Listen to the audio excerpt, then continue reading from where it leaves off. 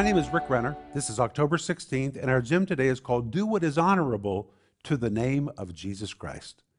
And our scripture is 2 Corinthians chapter 13, verse 7, where the Apostle Paul says, do what is honorable. And I want to read to you directly from Sparkling Gems number 2 about the word honorable. This word honorable is the Greek word kalos. It describes something that's done with good in mind or something that's done in a noble and honorable way. It carries the idea of something unblemished or pure. We might say these are the actions of one that is ethical, principled, morally correct, upright, full of integrity.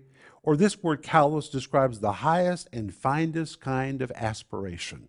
And that is the word which is now used in this verse to tell us how we are to behave. Everything we do, everything we say should be full of integrity. It should be principled. It should be ethical, because we are a reflection of Jesus Christ. That's who we're a reflection of. And that's why the Apostle Paul says we need to be kalos, we need to be unblemished, we need to be pure in our actions and our words. That's what I want you to think about today.